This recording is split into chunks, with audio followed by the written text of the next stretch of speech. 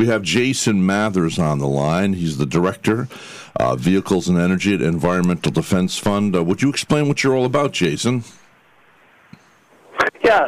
Hey, Rhett, thanks for having me on. Environmental Defense Fund's one of the world's leading environmental organizations, and we recently launched a campaign called Power Up America, through which we aim to ramp up clean transportation and clean energy infrastructure to boost the economy. And to do this, we need 100% clean electric power by 2035, all new cars to be zero polluting by 2035, and all new trucks and buses to be zero polluting by 2040. Okay, I guess I like the idea because I think we need to be good stewards of Mother Earth. The only thing is right now, I've got friends that have electric cars. Like, what's the most popular one? It starts with a T. What's that one? Tesla. The Tesla? Yeah. But, it'll only go, 250 miles or something? And then you have to take a half an hour to charge it up or something like that? Is that true? Yeah. I think the general range is about 250 miles. There are some, that go upwards of 300, right? I know the Ford Mustang Mach-E, has, 305 range. But I think, it's important to recognize, Rhett, that, most trips are, well under that, right? The daily drive, would be, 30 miles, 40 miles, right? And instead of, spending a few minutes every couple of days at the gas station, right? Drivers will just be able to plug in at their garages at night. And so overall, they'll save time, they'll save a lot of money. But it is true that, when you have a long road trip, right, where you might have to go, over 250 or 300 miles, you'll have to find a fast charging station and charge up over the course of a half hour. I think every summer I drive up to Vermont all the way from Florida, and that takes I usually do that maybe 6 to 8 hours a day for 2 or 3 days of driving. So that means I'll only be able to travel, let's see, 250 miles is 5 hours of driving. Because you figure it's an hour for every 50 miles, right? Sure. That's what truckers say anyway. But, now I have a friend of mine. He has a used Ford. I don't think they're making it anymore. But he said the last time he had a fill-up, he got 1,600 miles out of that fill-up because the car, shuts down at a red light and then starts up again, and I guess it runs on the battery. I'm not exactly sure what he has. It's not a Prius, but it's a little Ford. Huge Ford Fusion, probably, yeah. How do you feel about partial gas and partial electric like that? Sure. I think that's a potential solution. I think that as we think about moving to zero emission, right, we're talking about 2035, right? All new trucks or all new cars, passenger cars being zero emission, all new heavy trucks and buses by 2040. Right? And part of the reason that we're talking about that time frame is that we have really good technology today, and our batteries are getting better year over year. Right? We see costs are dropping about 18% a year. We also see energy density going up with these batteries. So there's a lot of I think a lot of your listeners will be able to move to electric. In the next 4 or 5 years, right? If you want that car that you're going to be able to drive up to Vermont, and only charge, when you're sleeping at night, you might be, 6, 7, 8 years out. But both with the pace of the technology and the cost dropping, right? I think there's a really robust pathway, for these vehicles. Now,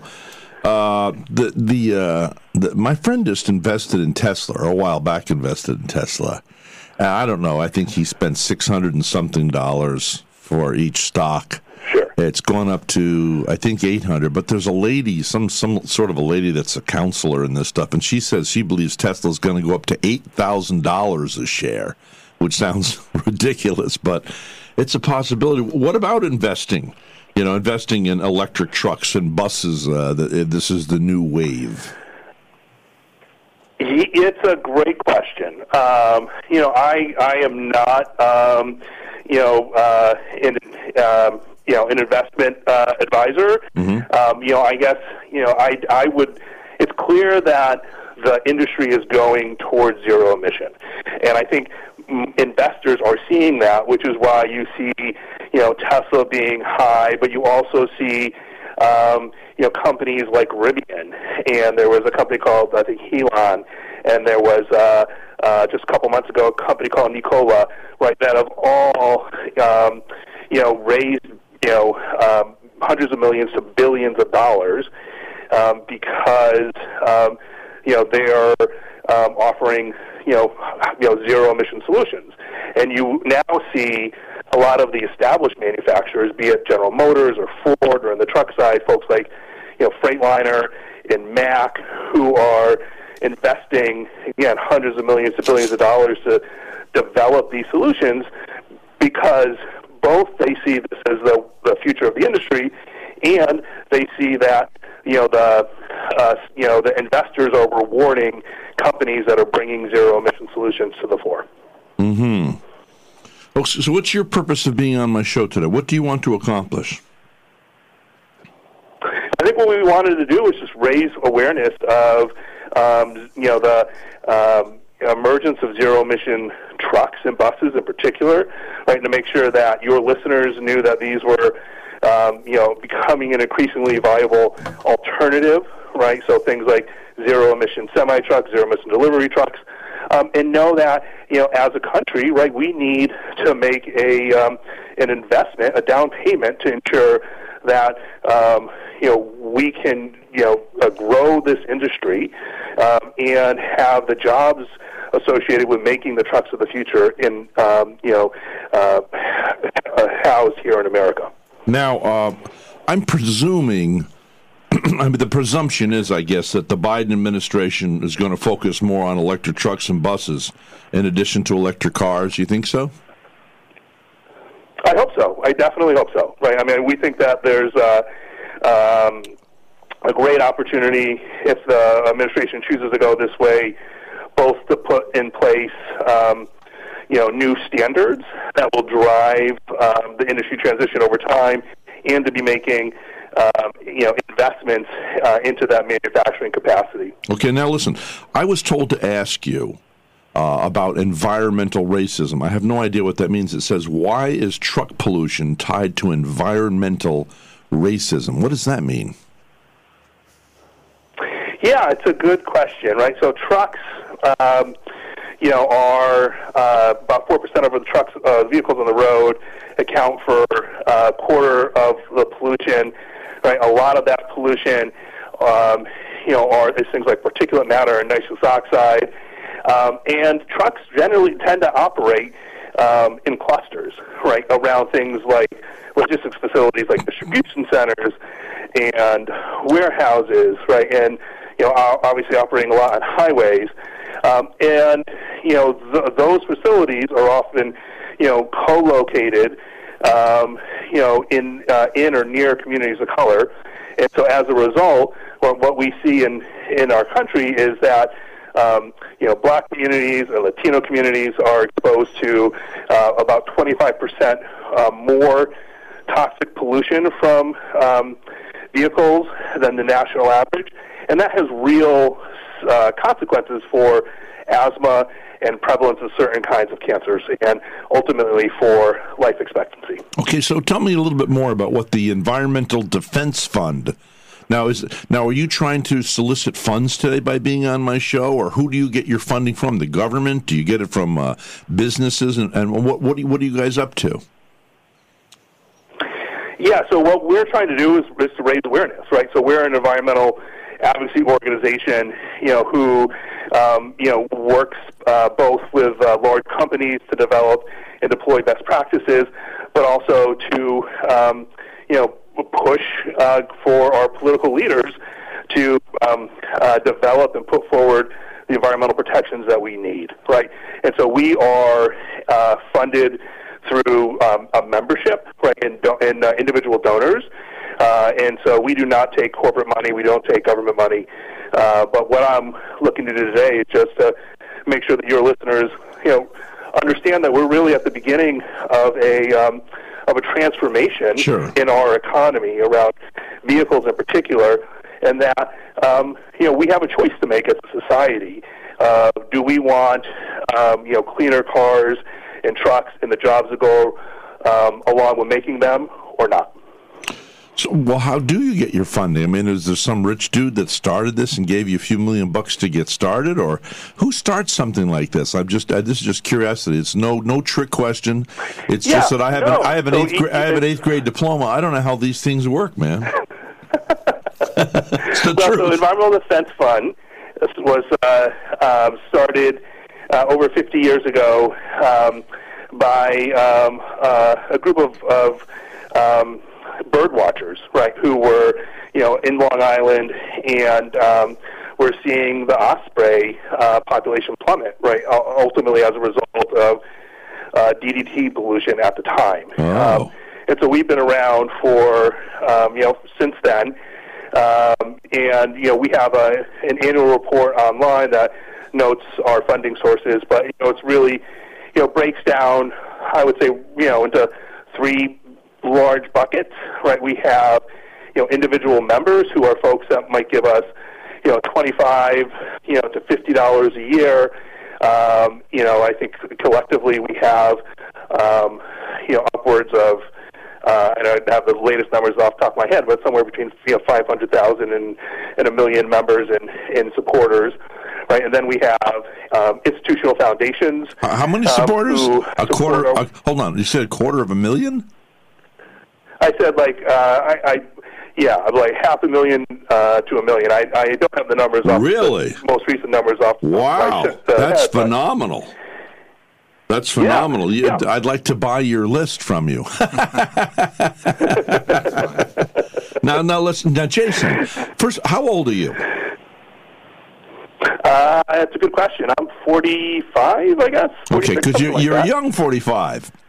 Which is about appropriate, because if I was 45, so you'd be 25. Yeah, you sound about 25 to me, because I'm 67. You see, so you're a youngster in my book. But what I'm always curious about how a guy like you. Now you're the director of it says the director of vehicles and energy at Environmental Defense Fund. So they actually have a director just to oversee the vehicles and the energy thing, right? And so, who are you, and how did you get into this position? Did you have a passion for pollution, environment, or did you just get an education and saw help wanted it, or how does a guy like you get into it? I hope you don't mind me asking you this. I'm just always curious about people. No. Yeah, no, it's a great question, Rhett. I mean, I think my path, was After high school, I was in the Navy for 4 years. Thank you very much. Thank you for serving. Thank you for serving. No, absolutely. It was a real treat to be able to do that. My dad was a Navy guy. My dad was a Navy guy. He went in without his high school diploma, and when he got on board, they said, "Okay, all the guys that have high school diplomas to the left, you're in training for officer training. All the ones without them on the right." And he knew right then he'd made a big mistake. When he got out a couple of years later, he ran out, got his GED, immediately went to school, went to pre-law, then went to Syracuse and became an attorney at law. That's fantastic. Yeah. That's great. That's great. Yeah. And so, I mean, I think, just kind of having a bit of time to kind of reflect on what I wanted to do, right? I wanted to help make a difference in this world, and, and environmental matters and the impact on human health and community health has always been something that's really spoke to me. So I've been doing this work ever since. How long have you been doing this? I guess 20 years. Oh, my word. Now. Oh, my word. You're catching up to me, kid. Yeah. So that's good. Now, where are you geographically in the United States right now? So I am in Boston, Massachusetts. Right? Oh. Environmental Defense Fund, right, is a national organization. We have offices in Tampa and in Austin, Texas, and Bentonville, Arkansas, and Chicago, and New York, and D.C., or all over the place. Okay, so the next time you come to Florida, now you're on the opposite side of me, but I have a nephew. He's 18, and he's just started at Eckerd. He's getting an engineering school over there at college. And so next time you're coming to Tampa or something, either you can come over here or I'll come over there, and I'd like to interview you face-to-face. This is an important issue. We also publish a magazine over here, and perhaps we can give you some public relations help, in our magazine, because I'm really concerned about our environment. I think man is killing themselves. I think we're doing a little bit better than most countries, but when you see these big floating, they said there's the size of Long Island. There's a bar, a bunch of garbage out in the ocean. Yeah. And you're a guy who was a Navy guy, so I presume you had a penchant and a love for the waters around the world, right? Yeah, absolutely. And EDF's been focused on what some of the issues that we work on. I don't directly work on, but is health of our oceans and the fish populations, and ensuring we have thriving fisheries globally. And obviously, marine pollution is a challenge to all of that. Now, listen, where can listeners find out more about you, Jason, about the Environmental Defense Fund? Yeah, edf.org/Power Up America. Okay. Why do they always have to make it complicated? Why can't it just be edf.org, I'm a simple guy. Well, that will get you to our main site, and if you want to know more about this particular campaign. Oh, okay. So it's edf.org/what? Power Up America. Power Up America. Now, I've been seeing these videos on Facebook of like these buses and big trucks, 18-wheelers, that are running without a driver. I mean, how are you up on this stuff? I mean, how close are we to having, because sooner or later maybe a truck will drive itself and then it'll pull up to a charging station. No human time will be spent. The truck will be sitting there charging, and then it backs off automatically and then drives on. I mean, I don't know. Do you know? Do you keep up with that stuff? Not as much as I probably should. I mean, I think on the autonomous, there's clearly a lot of really smart people doing really interesting work on the autonomous vehicles, and lots of resources going in here. And I guess my perspective is that we probably, see some of that kind of more driver-assisted technology, but I'm pretty skeptical that that'll be ready in the near term for real urban driving and interacting with people. And that's the real challenge, right? That how do you predict how pedestrians or drivers or other folks are gonna react? Now, a lot of people put profit first. Now, of course, the left side, I happen to be on the more conservative side politically, but I think the left side uses a large brush and paints all Republicans or businesses, that are owned by Republicans as not caring about the environment, that they put profit first. Do you find is that true, or because people don't realize there are more Democrat billionaires and rich folks and businesses owned by Democrats than there are Republicans, and yet Republicans seem to get chewed out all the time, like they kind of glut the people together, like they're not caring. Where I think a lot of Republicans do care. And this is just for an honest take. There's no right or wrong answer here. I just want to know what you think. Yeah, I mean we're a nonprofit, nonpartisan organization.